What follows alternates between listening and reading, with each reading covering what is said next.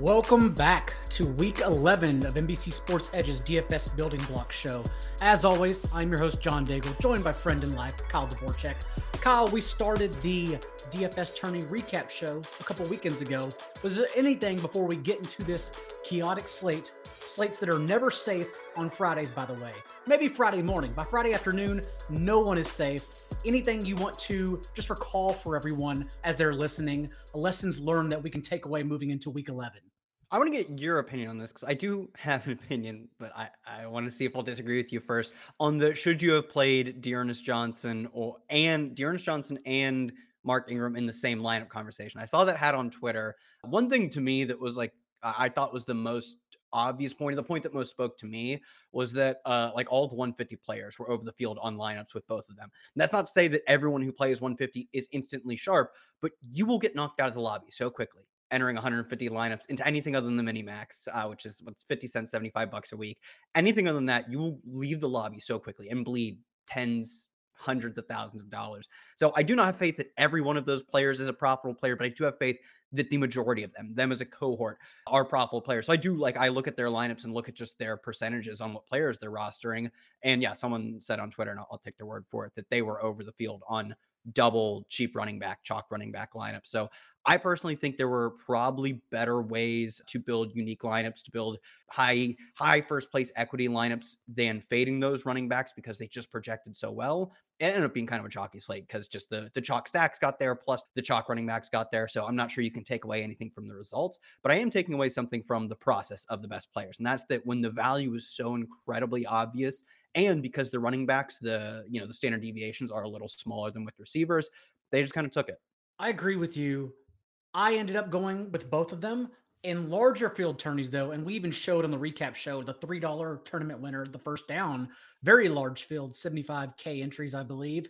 And that winning lineup did have the barbell approach you talked about in taking the 85% of the field that rostered both Mark Ingram and Dearness Johnson, and then just going different with Josh Allen, Stephon Diggs, and the double stack at Patriots players at 3% or less with Hunter Henry without Jonnu Smith, and then Ramondre Stevenson, late call since Damian Harris was a late scratch as well. So you did still get the unique ownership in the guys at less than 4%. If we can get that, I genuinely don't see a problem ever with rostering the two cheap running backs, especially since the other ones we were talking about, they were all good plays, but the ones we were really concerned about were more expensive. And so thus the ones that you paid down for opened up a lot more.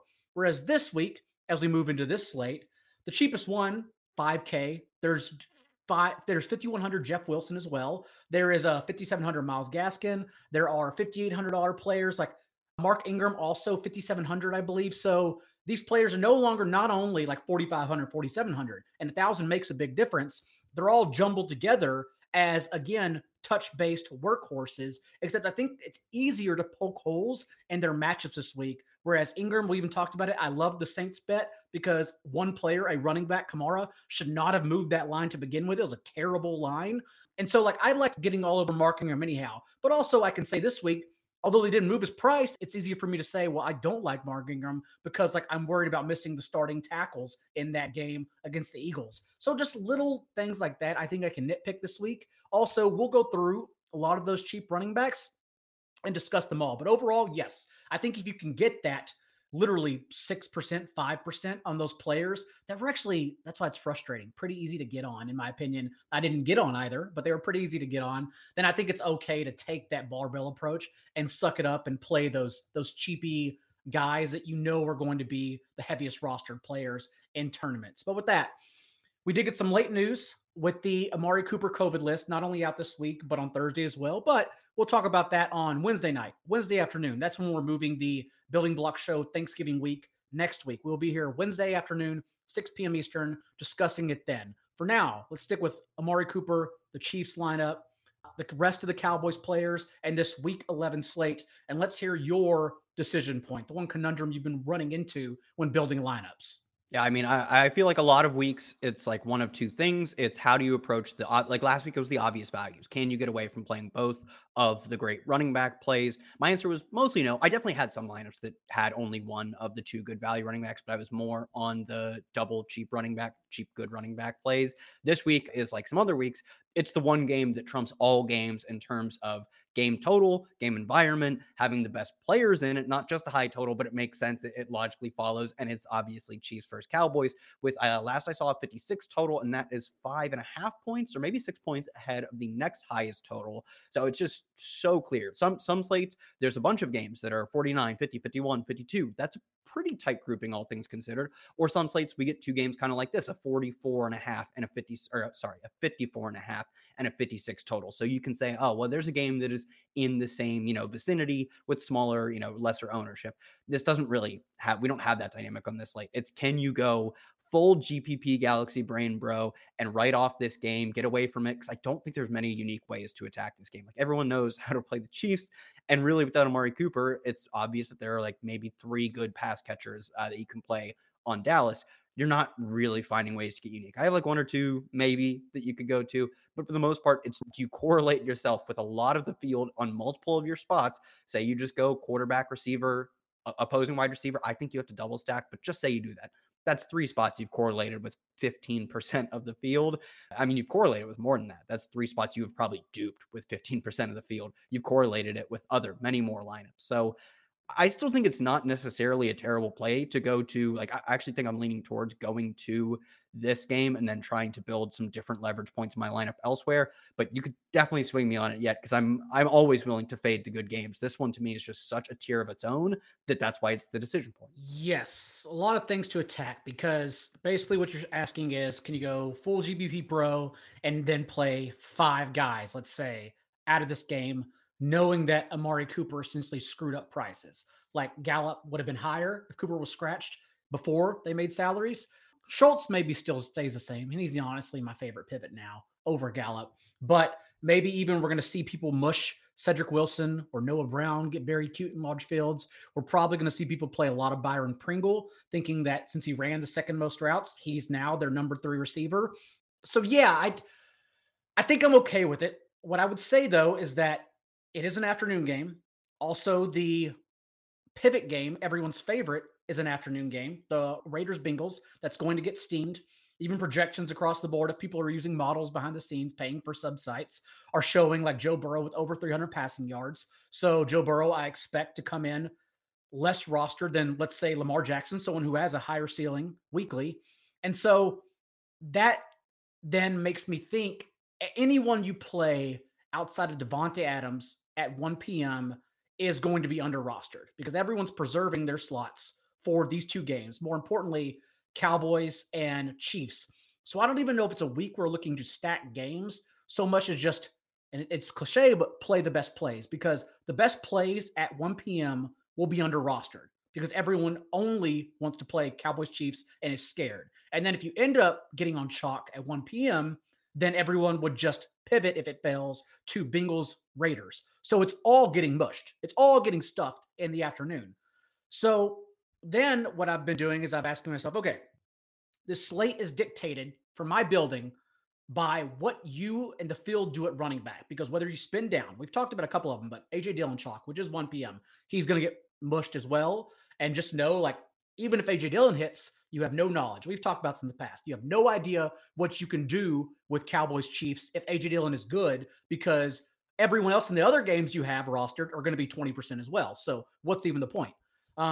Mark Ingram, Darrell Williams, Jeremy Nichols out. So Deontay Foreman, Adrian Peterson, if you want to get there, Jeff Wilson, Alex Collins, even if you pay down. If you pay up, you still got Christian McCaffrey, Dalvin Cook, and you can do either intelligently and being contrarian, but your approach then at running back naturally fills in, at least for me, what it's done has naturally filled in my wide receivers for me. Because if I pay up for a McCaffrey or Dalvin Cook, then I can't necessarily fit like Adams and Tyreek Hill. I'm then going down to the middle tier receivers, which again, I don't mind. This week, I'm pretty much just trying to cover my ass across the board. It's like, okay, if I don't play AJ Dillon, what is my answer to combat the field that plays AJ Dillon? Is it Dalvin Cook? because that's the opposite running back. And thus, like, that's my leverage. Is my leverage Devontae Adams over A.J. Dillon? Can you play A.J. Dillon and Devontae Adams together? So I'm basically just always asking myself when I have a chalk piece in, someone we know is going to come in over rostered, what is my leverage here since I know the field's going to roster them? And then my decision point as I loop my way around, I'm explaining every rung of the ladder to you as opposed to just starting at the end of the ladder. So then what I get back to while I continue tinkering with running backs and they logically fill in the rest of my receivers is, okay, and this is my decision point. How many players, and if so, which ones, offer the same ceiling as Tyreek Hill? I think it's very simple to get to Tyreek Hill over Travis Kelce because Travis Kelce doesn't end you. He gives you an edge at a onesie position, but doesn't end you with a 40 or 50 burger like Tyreek Hill does. Even like Tyreek Hill's floor is probably like 12 catches, 10 catches for 100 yards and a touchdown. And so then I ask myself, what is the leverage off Tyreek Hill? Is it playing Devontae Adams with no A.J. Dillon? Because that means also maybe I get Adams, the number one receiver on the slate, and get the touchdown equity away from A.J. Dillon, thus killing two birds with one stone, Hill and Dillon? Or are there going to be a lot of lineups that play Adams and Hill, and that's a unique way to approach it? So basically, I'm asking, like, how many people can match Tyreek Hill on this slate? And then, even so, are we okay to fade him? That's a good question. I will, let me see if I can genuinely find this. I would say probably like Devontae Adams, Jamar Chase, Christian McCaffrey, probably Dalvin Cook, CeeDee Lamb now with no Amari Cooper. At that point, I'm like already starting to run out. Because I mean, really, how many people can like match his ceiling? It's like that's probably it. He probably has a ceiling that technically, like, if you were to look at the 99th percentile, it's probably just Christian McCaffrey, but sort of roping in within the reasonable, like 1 to 2 standard deviations above expectation. It's probably 6 players would be my guess, which is why I find it really difficult to fade him. And I do like what you said that, like, especially when we're getting these good tight ends back, I really have never felt like Travis Kelce was going to end me. It's just pretty rare that he can match these high-end wide receiver scores. We know that he does play like a wide receiver, but he still has a well sub 10 ADOT. He still has roughly, I believe in the past like 30 or so games, as many 40-point games as Tyreek Hill has 50-point games. Like there's levels to this, and he is very good even at his price as a raw play, but I'm not sure that if you don't spend that at wide receiver, you're not just spending your money better. One thing of all the things you said, this is kind of a dumb one to pick out. Do you think people actually play Byron Pringle? Because I felt seen, but in an uncomfortable way when you're like, people are going to see Byron Pringle ran a lot of routes. And I was like, he did run a lot of routes. Obviously as a 1-game sample, he does seem to me like a player that like legit, like he ran a lot of routes, but I don't think he actually did.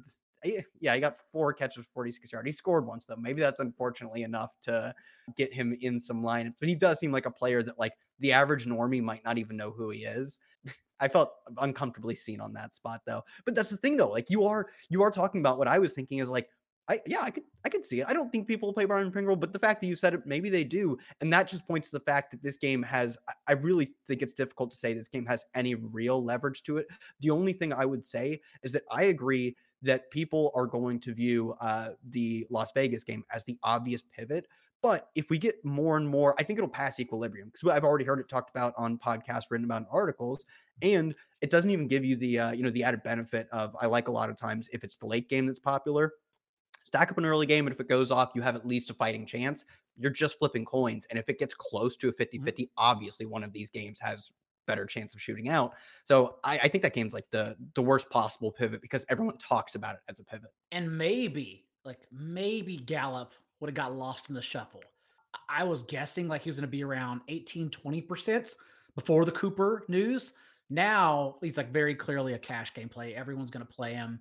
I still wanted to play Schultz. Schultz is an awesome play now, but I also wonder how much Schultz will get steamed. I wonder if like no one's going to play Ezekiel Elliott. I think maybe he's the one who kind of gets lost for this Cowboys offense.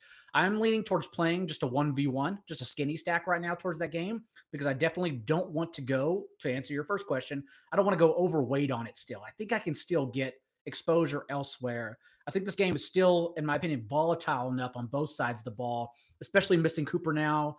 A change in the Cowboys offensive line, the Chiefs offense, who I still trust, but also like I don't trust them just because they came back in one game against a poor Raiders defense. So I think it's volatile. A poor Raiders defense terribly Yeah. coached. What an awful Across the game board, plan. yeah.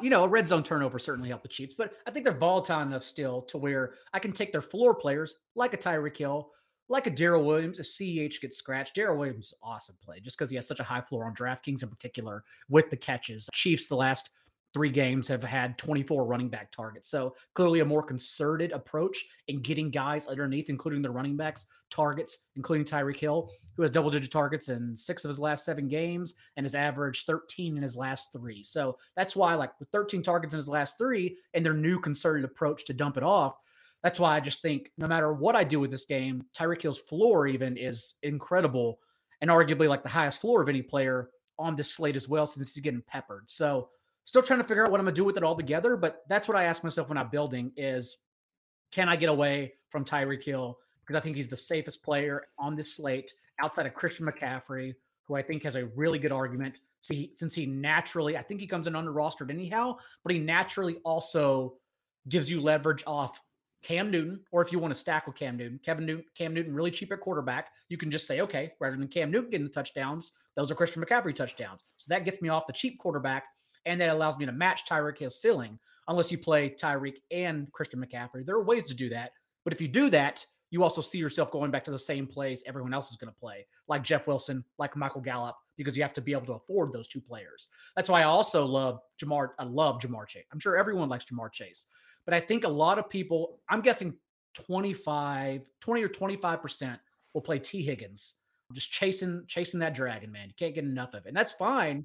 But like Jamar Chase, clearly a significantly higher ceiling than T. Higgins. And I wonder if he just gets lost with not lost, but Devontae Adams, Tyreek Hill above him. I'm fine doing a 1v1 and saying, well, I think Jamar Chase can match Tyreek Hill's ceiling. Let's go here. Let's save this 1,800 or whatever it is and then put it elsewhere to get contrarian. So those are like my overarching thoughts right now. That's what I'm playing with. But as it stands right now, I definitely like McCaffrey a whole lot. I like Chase the way he fits in a whole lot. And then, yeah, Tyreek Hill and Schultz and Darrell Williams are kind of where I'm at with the Cowboys Chiefs game.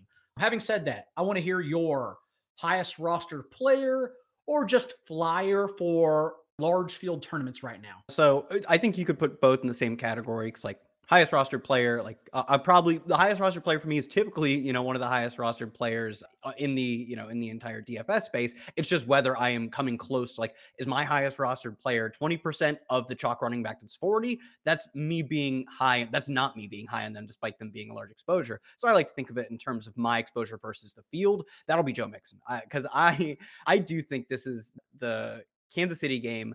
Given its total, I am giving deference to Vegas that despite, like, I mean, Kansas City looked like pretty mediocre to subpar for like 4, maybe even 6 straight weeks. And I don't want to give them credit for being fully back. I'm not writing off that stretch by any means, because as we, talked about, it was a horrible game plan where, the obvious just play took cover too high and you have at least found yourself working in the right direction. No, the Raiders chose not to do that at all. And they don't have the defensive talent to contend with Kansas City anyways. So it was not Kansas City's back to normal, back to peak Patrick Mahomes MVP. But if Vegas is going to tell me this game could put up more points, that, a touchdown more than any other game just at the median projection, I'm probably going to lean towards that and completely write off the Raiders game outside of the running backs, hoping that on either side, the one team establishes the run, does it successfully, and also scores on the ground. And I believe Joe Mixon is probably the best way to play that, specifically because I do think the Cincinnati side is the more popular side. I think both Chase and Higgins come in as top 8 rostered receivers because one is like, it's a good game. I'm not saying it's not a good game. Both teams have good offenses, 2 really good offenses at times, and neither have good defenses, as we talked about, especially with the Raiders. But that could just result in, both teams moving the ball well and then scoring 3 rushing touchdowns or something like that. So I think if there's a game I want to try and scoop away all the touchdowns with a running back, it's much more likely to be this game, the Las Vegas versus Cincinnati game, than it is the other game. So I think for me, probably, given how popular I think the Kansas City stacks are, probably can't afford to play them with any Bengals receivers, probably can't even afford to do it with any Hunter Renfrow or Darren Waller. And for that reason, I'm probably looking towards the running backs in this game, hoping I score away the touchdowns from the more popular Higgins, the more popular Chase. I like that call a lot. Joe Mixon will definitely not be rostered, even though it will be a popular leverage game. And Yep. Mixon is a good play, regardless of like whether whether our opponents have to flex to that game or not. So I like that call a lot. Right now, as I've been sifting through like cheaper options to say, okay, if I want to pay up, who can I play? Because what everyone's going to do is just go with the cash game build. Gallup's going to be popular now, like I already talked about. I think Byron Pringle will be unnecessarily popular. John Bates, everyone's going to play him. If assuming Logan Thomas gets rolled out because he's a $2,500 tight end. And this is like one of the main lessons we learned in our recap show a couple weeks ago that we've seen several times this year. Just don't follow the cheap tight end. Literally find the pivot tight end.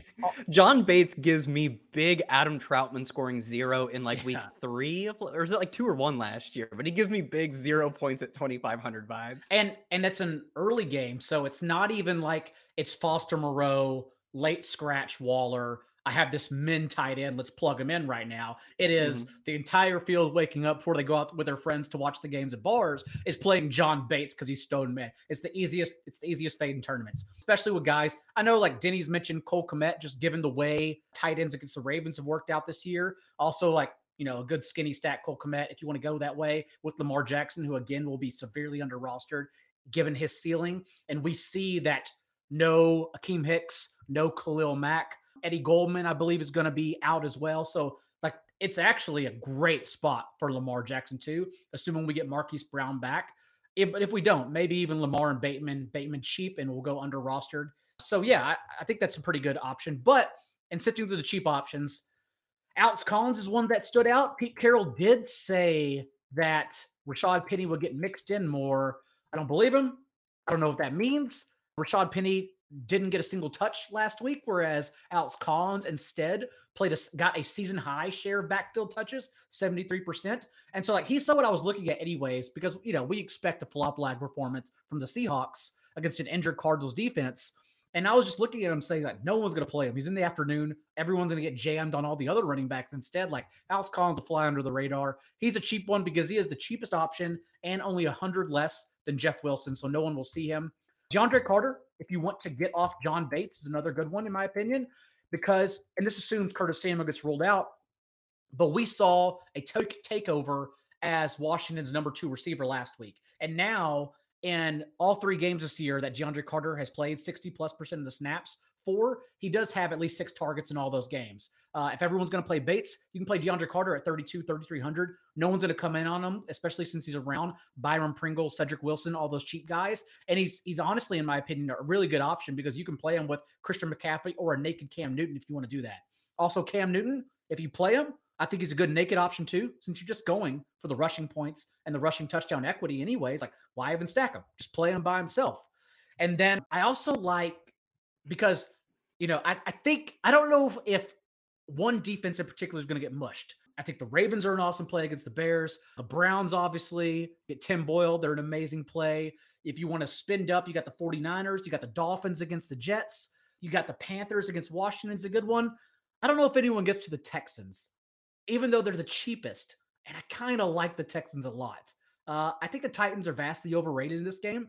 Just taking out like a third down running back that their pass catching option and leaving Deontay Foreman and Adrian Peterson, plus like trying to mix in Marcus Johnson aside from an injured AJ Brown. Like, I actually kind of like the matchup for the Texans, honestly. So I like trying to alleviate and get different off the field just in spending down and getting that excess salary from a Stoneman Texans defense that no one's going to play anyways, because I think everyone's going to get cute and try to sneak Deontay Foreman past us. So I like that as sneaky leverage as well. Also, let me ask you, with all the news, this is my favorite play. As among all those, this is my favorite play. Do the Dolphins get lost with all the news? Because the Dolphins are like the best play on the slate, honestly, especially all their salaries. But now does like no one see them coming? Does no one see Myles Gaskin, 27 touches? Does no one see Jalen Waddle, 12 targets? He may get 13 yards with those 12 targets, but it's still 12 targets. Tua also, all you need to do, especially on DraftKings, to match Dak and Patrick Mahomes is get 300 yards and 2 touchdowns. We also have seen that Tua averaging 4 carries per year. He has a little bit of rushing juice. Had both their carries inside the 5 last week. So, like, he can get you there as well. Like, does he also get lost here since everyone wants to play Cam Newton? I think Tua and the Dolphins are amazing leverage plays. Yeah, so I don't think Gaskin or Waddle get like lost. I think they both come in at ballpark efficient ownership. Tua though, for sure. I really would be surprised that if people are, paying not the premium prices, not your Mahomes, Josh Allen type of prices for a quarterback, that they look down and they see Derek Carr in a game people want to play and Joe Burrow a little bit more, but then Cam Newton's super cheap. And between all those guys, they're like, I don't know. Tua is the one I want to go to. I really doubt that, even if I do think the rest of the offense, just because of the condensed nature of it, with really having two viable pass catchers and they're shifting more towards really one running back, even if, what is it, like 34 for 64 carries, or like 34 for 60 or 34 carries for 64 yards, something like that over the past two games. But the volume is what we're chasing. And I think people will generally see that. But to your answer as the whole offense, it will not follow with Tua. I think that's the one player who would obviously be left out. I can't imagine he's more than like 3-4%, whereas Carr could push for like double digits, as could Burrow. We know for a fact Mahomes and Dak Prescott, I think, will be well over double digits. So yeah, to answer the one part of your question that can probably help tie together the rest of the stack, Tua will be very unpopular. I like Tua a lot. I started the week on Burrow. I saw that everyone loves Burrow. If they don't play Dak or Yeah. Mahomes, I imagine people play Burrow. And then I started getting on Tua and Lamar Jackson to a lesser extent. To your point, Gaskin also 76% on Miami's backfield touches without Malcolm Brown, who's already been ruled out the past 3 games, and 12 of 17 running back targets in that span. So Tua with Gaskin, with Waddle, I think are pretty awesome plays with it's crazy, but I think he has a similar ceiling. He practiced in full on Thursday and Friday. I think he has a similar ceiling to Dak, to be honest. So I like spending down and getting that and then building around them because even then you can probably shove Tyreek Hill, you can shove Cowboys Chiefs players like a skinny stack there, knowing that, well, no one's playing like Tua and the Dolphins offense around these players anyways. And also you'll know what they are at 1 p.m. So that's a good news as well. And you can go from there. So I like that a whole lot. What about your fade of the week? To me, it's Bengals passing. Not that it's not like a good spot for the team, but I think they come in far too similar. At least I'm looking at projections right now, and I think Mahomes and even Dak will be more popular than the Bengals versus Raiders game, but I don't think it's enough. I think they come in far too close. If they are within 4, 5, 6%, I think the gap should be like closer to like 8, 9% different in the ownership between a Mahomes or even Dak Prescott versus Joe Burrow, Derek Carr. And I'm not sure we get that level of difference when I think that's what it should be. And so as I said, the way to pull, and there's an easy way to pull away from it, which would be Joe Mixon. Whereas I think, maybe the way with Darrell Williams is playing, you could argue the opposite. But I think with an offense like the Chiefs, it's a little harder to say, well, if they fail, it's because Darrell Williams scores 3 rushing touchdowns. Certainly possible, but I do think there's just such an obvious leverage point in Joe Mixon. Even Josh Jacobs, as his he's dominating the backfield. He's kind of always done that. That's not much of a surprise, but he's getting targeted now, which is really interesting. He's got 3 games of 5 targets, 4 games of at least 4 targets in his past 7 games. Like he's truly becoming like that close enough to a 3-down running back. They're still using some Kenyon Drake, some, they use a little bit of Jalen Richard, but they're getting him more involved for the first time. Why are they deciding now? I honestly couldn't tell you at what point. This the 3rd year. They're like, you know what? This guy who was touted as a pass catcher coming out of Alabama, let's finally use him that way. I don't know why, but they are finally using him that way. So just another way that he has, I think, a really interesting ceiling. And because his passing attack and the opposing passing attack will be the focal points of this game, I think him and Mixon come in as very unrostered or under-rostered players. So obvious pivot points to, I think, a passing attack that will be more popular than it should be. I am not saying I don't understand why the Bengals are popular, but I think they don't really hold a candle to like the Mahomes versus Dak Prescott supposed shootout. Totally fair. I will. It's written on the pad, so I got to say it. I will not be playing AJ Dillon, assuming he's the most popular running back on the board.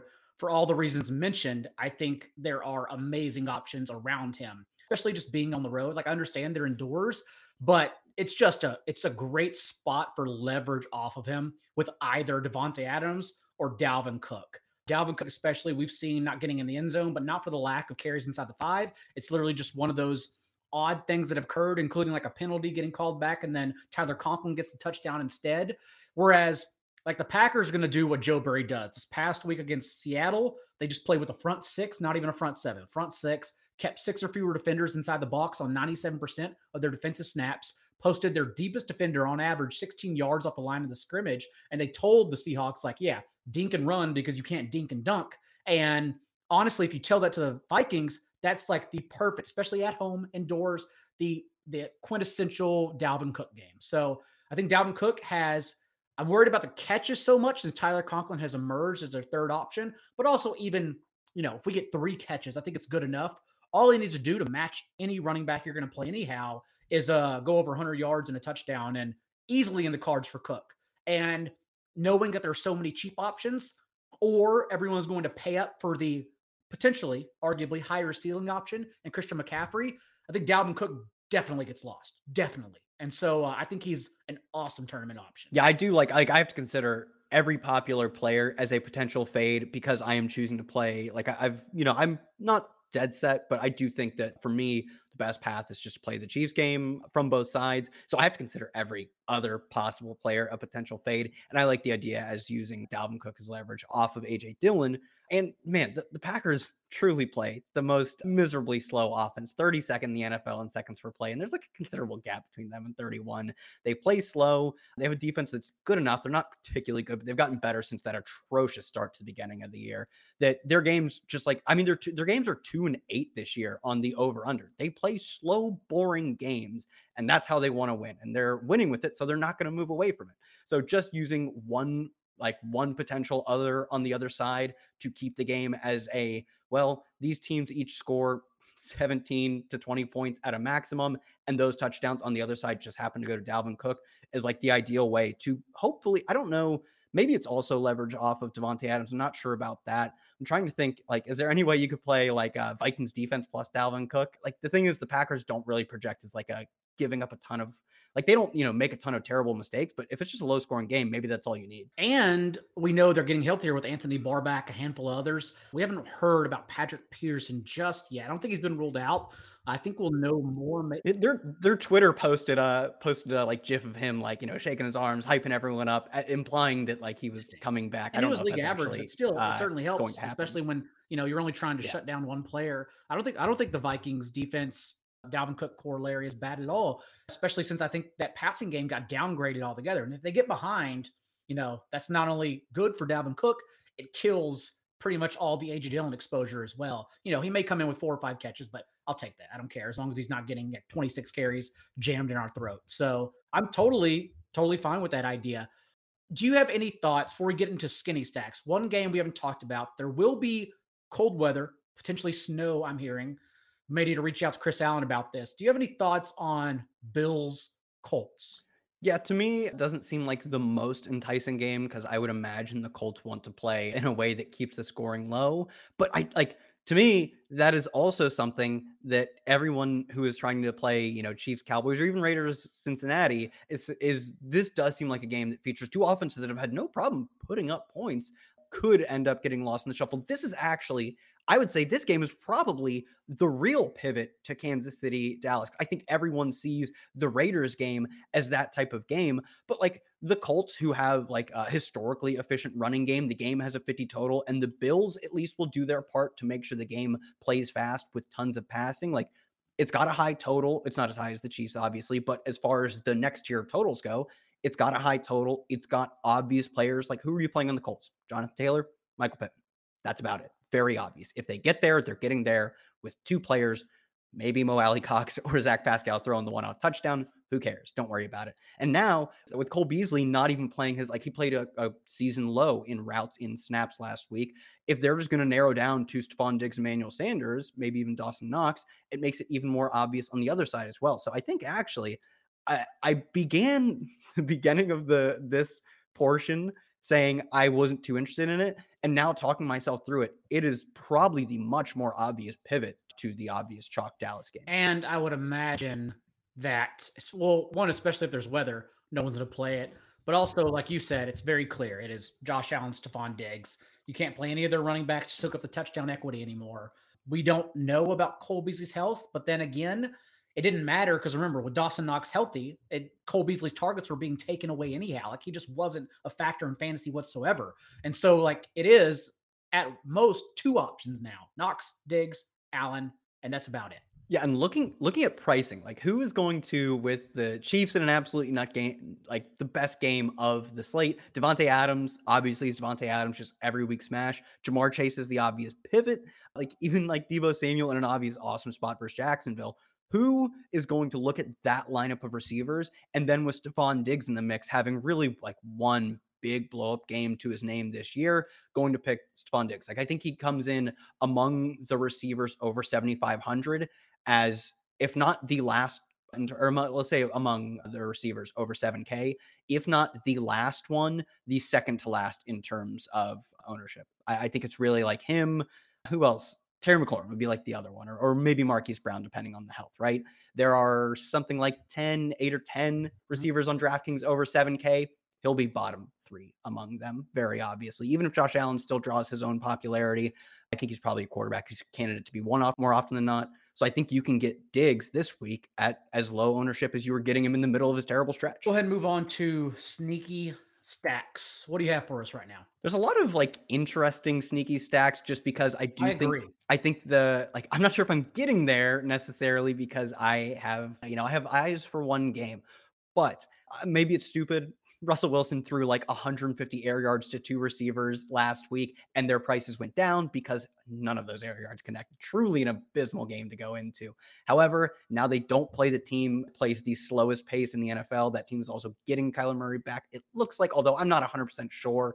So I think that game has more potential than Russell Wilson's first game back versus the Packers did. And it's Russell Wilson. Like one game is not going to scare me off of his, career-long history of immense efficiency, and they throw to 2 players. It's very obvious. And now as the prices come down, you're not saying, well, can 7.5K and 6.9K DK Metcalf, Tyler Lockett get there? It's 2, mid-low 6K players. They can both get there at their current prices right now, more so than in the past when they were really getting priced up like middle of last year, right? So, I think I probably will sprinkle in some Russell Wilson at no ownership as he was last week. Totally fair. I have quite a few. I still just keep coming back. It's so expensive. It's so hard. But then again, like Dak and Mahomes are expensive. So no one's going to play Lamar. Lamar's an awesome play for all the Bears injuries I mentioned. He's an awesome play, especially coming off like a letdown game against the Dolphins. So I like Lamar. I hope Marquise Brown were healthy because if so, like that's how you get there. But even then, if he's ruled out and Rashad Bateman is active and gets steamed, I still wonder how many people will play Lamar Jackson with Rashad Bateman. Do you think there's enough juice here? Because there are outs for the Bears offense. Like, did everything slow down for Justin Fields so he has a better player running more with non-design runs? Like he's actually just scrambling per PFF. And so like, does this game have enough juice to play it? Or does the Ravens blitz, like we've seen every blitz this year, just end Fields? Yeah, I don't know if this game has enough juice to play it. I mean, I obviously was interested because you'll probably get Lamar at, some of, if not like the lowest ownership you'll find him this year because there are just so many exciting quarterback plays on this slate. As we get into what this week has only 2 buys. We're finally sort of pushing out of the buys, getting all or most of the good teams playing again. And obviously a super high total and a few other good 50-point totals. It will be the lowest you can find Lamar, but that also follows with the fact that it has a 44.5 total. And even the Ravens only have a 25 implied team total. That's really not like that interesting. That's lower than the Browns. It's lower than the Bengals. It's lower than the Cowboys and Chiefs. No surprise there. It's not really that enticing of a spot to play Lamar just based on what Vegas thinks of his team. And the other thing is Marquise Brown is so expensive now. It's 7,100. That is a very steep price to pay when you're starting to get within arm's reach of the super elite receiver plays, which he is a good receiver play. You can't argue that he's like a super elite receiver play. So I do think if he gets rolled out, potentially going to like Mark Andrews, even as that would be a really interesting play because I don't like Mark Andrews is on an offense that now will be the 6th, 7th, 8th most popular offense to play, and the offenses ahead of him all have pretty good pretty good to great tight ends. If you're playing Derek Carr, who are you playing with him? You have 2 options, and you're probably playing Darren Waller, Travis Kelce. Like he is one of 2, maybe 3 pass catchers you can play with Patrick Mahomes. I don't think Mark Andrews would be that popular, and he would become undoubtedly like the focal point of the passing attack. I think more so than Bateman, and Bateman would be the one to get steamed, I would imagine. So that could be a really good leverage play if the Marquise Brown news flops in that direction. Otherwise, I just struggle to play like a Marquise Brown. He's the obvious like air yards deep type of player, but at his price, like I think you're better off spending elsewhere. And that's kind of my argument against the whole game is that I just think price adjusted, the only thing you can say for it is Lamar Jackson low ownership, which is a good argument to make. And the Ravens defense, I believe, giving up like the most passing yards per game this year, like one of the 5 most passing yards per game. So, it's definitely a spot for a passer to succeed. Yeah, most passing yards per game allowed. But Justin Fields is not the traditional passer. He would be susceptible to the style of Ravens play. Like you said, the blitz heavy. I don't think it has enough juice. To answer your question straight up, I don't think it has enough juice. I understand the argument though. Low own Lamar Jackson is a good argument. It's just not enough at his price and his teammates' prices. Low on Lamar Jackson and David Montgomery run back it's pretty interesting still. Montgomery is like super underpriced too, just for coming back to see, I believe, 15 of 19 running back touches. And I think all of the running back targets the last time we saw him, they were on bye last week. So it was 2 weeks ago, but came back from his, was it a knee injury, right? Came back, looked as used as they would ever use their bell cow running back. Now he gets an extra week of rest too. So that does make a ton of sense. We had an avid listener earlier this week message us both and ask, hey, is it possible to like just put more picks in the show? Just like tell us which way you're leaning. My response was like, I appreciate it. Like, thank you for listening. But honestly, like we'll look into it, but no, like because it's Friday afternoon. We're still learning after injury reports, but also it's just because like we genuinely just don't know what the field is doing, and that's what DFS is this year. It's like it's what the field's doing, and then like judging from there which ways to go. So like that's why I'm giving you all my leans right now because I genuinely just don't have an assertive game like hard idea until like Sunday at 10:30, 11:30. Like that's when I think I'm locked in. Otherwise, like I literally tinker. I go on the golf course every Saturday morning and I tinker there as well. Like that's my between holes. That's how I clear my mind. I'm just tinkering and it's like, does this work? Does this work? What is everyone doing? So no, like I can't. I want to friend of the show, but I cannot give you a hard answer. That's why I like to bring up everything to just gauge some interest and thoughts between us. I'm also forming my opinions on this show, right? Like I came in like not quite sure how I wanted to approach Chiefs Cowboys, and then was talking about it. And as you talked about people really being interested in the Bengals Raiders pivot, I was like, if people are that interested, and I was looking at ownership across different sites, and they kind of had the same sentiment as you did that people are going to, in my opinion, over pivot to that game. It was like at that point as we talked through it that I started to solidify that opinion. I had that lean, but I sort of solidified that.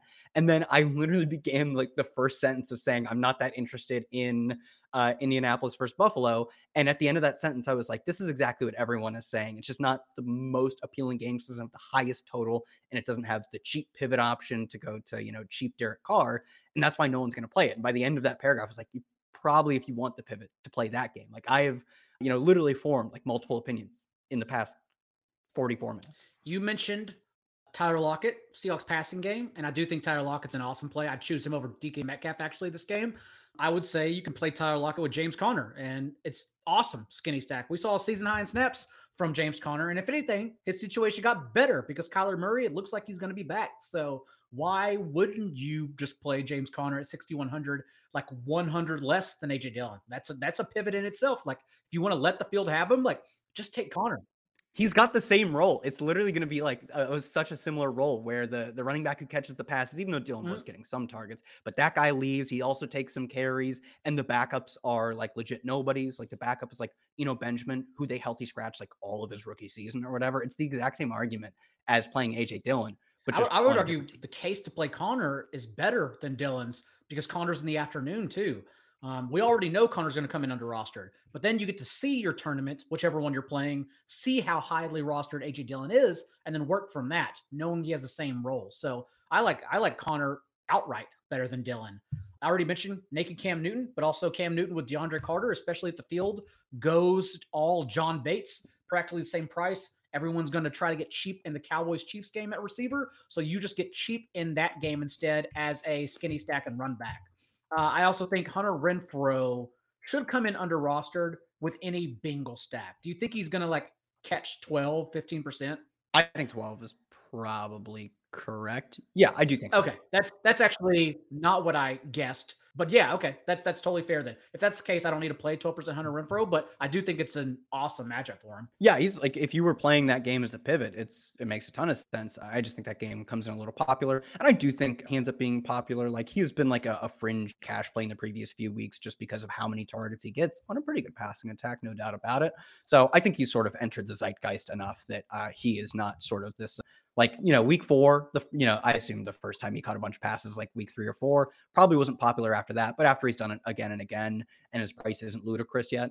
I think he's probably popular. I can pull up, a few different sites ownership, but honestly, I think I have a grasp on it. I think it's low double digits.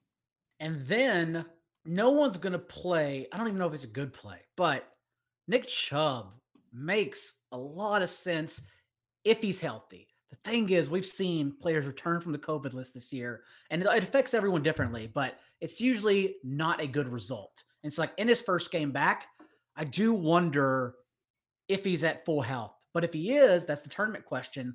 Of course, it's against the Lions. And you can just correlate him with the Browns defense, and it's just a smash play. He just has to be at full health. And I think the Browns defense, Nick Chubb, everyone's probably going to get on Browns defense anyhow against Tim Boyle. But Nick Chubb, I'm curious to see because if he's less than 10%, I'm interested. If he is not 10%, that's when he gets steamed, and I probably get off him. No, I think Nick Chubb like has all the telltale signs of like obvious sort of, I don't know. Just to me, it's just like obvious play equals obvious, like Occam's razor. High implied team total, 27 points for a team that wants to run the football, that is physically diminished to the point where they can only probably run the football because their quarterback, his shoulder is his non-throwing shoulder, but his non-throwing shoulder was dislocated. The scapula of his shoulder is fractured or whatever. Foot injury, knee injury.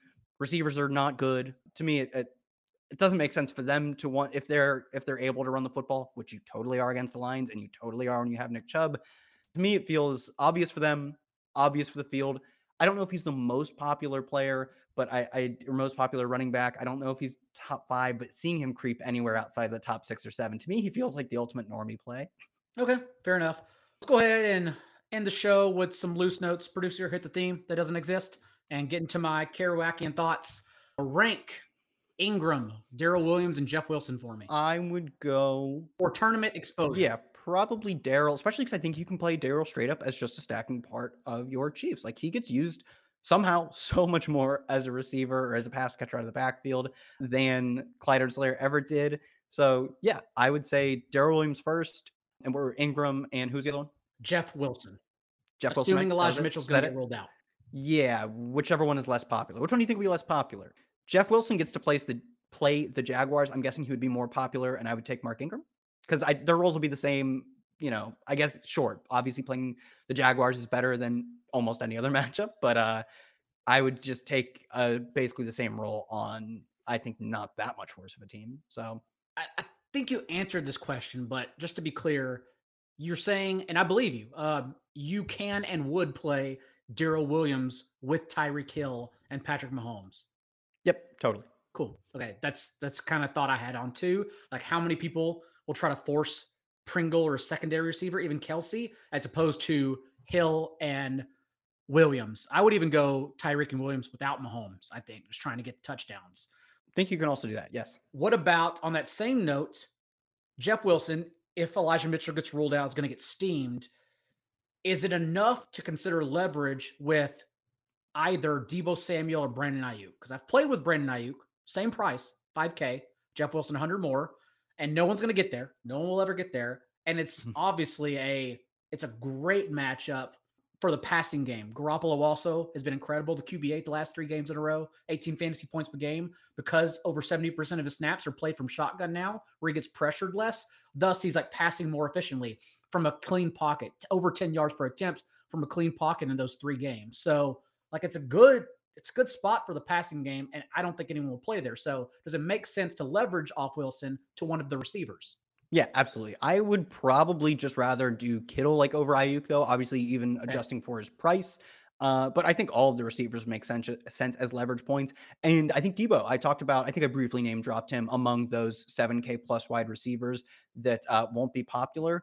For someone like Terry McLaurin at I think 7K flat, like of course I probably wouldn't choose to play him even at his ownership, even at his price over the more chalky, expensive, Tyreek Hills, maybe even, the Jamar Chases of the world, even if I think Chase is overowned, because I don't really want to be playing Washington players. But the 49ers passing attack has been like pretty substantial this year. And Debo's been absolutely lights out. He's 108, I think, receiving yards per game, second only to Cooper Kupp just by a handful of yards. Also has a little bit of that rushing equity, and he's been scoring touchdowns. Like he is, legitimate alpha number one receiver, like top 2 fantasy receiver. So his price, I think, is completely appropriate, maybe even a bit underwhelming. His price could be for his production. I think like outright, he's a good play, let alone the fact that he could be leveraged off of a running back on his team. He and Kittle, I think, are, especially him, but Kittle as well, are so reasonable to good leverage plays at their prices that I really think like a Jimmy G stack is like definitely worth considering. I don't think I'll get there, but like Jimmy G stack, and then as you said, using potentially just a Tyreek Hill, Michael Gallup or whatever run back, the secondary stack, and hoping that the somehow the Jaguars maybe give up a lot of points to a passing attack that's been pretty good. Yeah, that could work out, I think. What about Cam with McCaffrey? Cam's going to be very popular at 5,100. Not going to get by anyone. That's why I still like Tua. You mentioned Garoppolo. I've toyed with that a little bit too. I thought like, man, that's a good spot. I just worry about. I still worry about him getting there because obviously no rushing upside. You still need 300 yards for him. And so like Tua, it just makes more sense and like the best possible spot against a historically bad Jets defense. But what about Cam with McCaffrey? Yeah, you can play Cam with McCaffrey. I think it'll be both players, I guess, will be really popular. Together, though, probably not. So it's fine. You can play it. It's not something I'll be doing, I doubt, though. Yeah, I don't think I'm playing Cam. So. What about Dylan and Adams together? How popular do you think that will be? Definitely. Can you do that? Definitely play. You could have played Aaron Jones and Adams together. I think that was pushing up against thinner because you needed them to score probably as a team 5 touchdowns. If you get really lucky, you could probably get there with 4. But now with Dylan having a larger role and not that, 7K sort of Aaron Jones price, yes, you can definitely do that too. I think it's going to be heavily duped too because there's I'm not going to, but you can. Yeah, there are 2 obvious cash plays. So yeah. I'm actually going to say don't do that. Don't you can. It projects fine is I guess what I meant by you can. Yeah. I'm not going to. For tournaments though, yeah, do not do that because it's just the optimal cash game build. I'm not talking to you. I'm talking to everyone. You know that. And then highest rostered between or who is higher rostered, T. Higgins or Chase or Jamar Chase? I was looking at projections. They had T. Higgins. I am going to say T. Higgins. I do think. I think so too. Just because Jamar Chase is expensive enough that I still think, despite his game being, probably the obvious second game to play, I still think people would rather play a T. Higgins lineup and one-off Kansas City. Like that's the more popular way to play Burrow just because of how pricing works out. Chase is great, but he is still not Tyreek Hill. He's still not these players. He's still not even Deebo Samuel. I think Samuel's outscoring him this year on DK. So I would say probably T. Higgins, although both I think are well over 15%, like the Millie Maker or something. Makes sense. And with that, any other thoughts before we get out of here? No, I think we've covered it all, and I think this feels like one show more than most where I actually formed more opinions on this show than any other. Same. We've given you our leans as of Friday afternoon. Some things will change. We'll learn what our opponents will do, but nonetheless, we have left you with our thoughts. So with that, do not count the green this week since the Chiefs and Cowboys looms lurks in the afternoon. Do not look at those lineups early unless you're late swapping. But until then, good luck. We'll be back for more thoughts, both on DFS and those start-sit questions in the chat Sunday, noon Eastern, presented by Applebee's for the start-sit show. So tune in then. Until then, he is Kyle Dvorchak at Kyle Tweets here on Twitter. I am John Daigle at NotJDaigle on Twitter. Good luck. We will be back next week.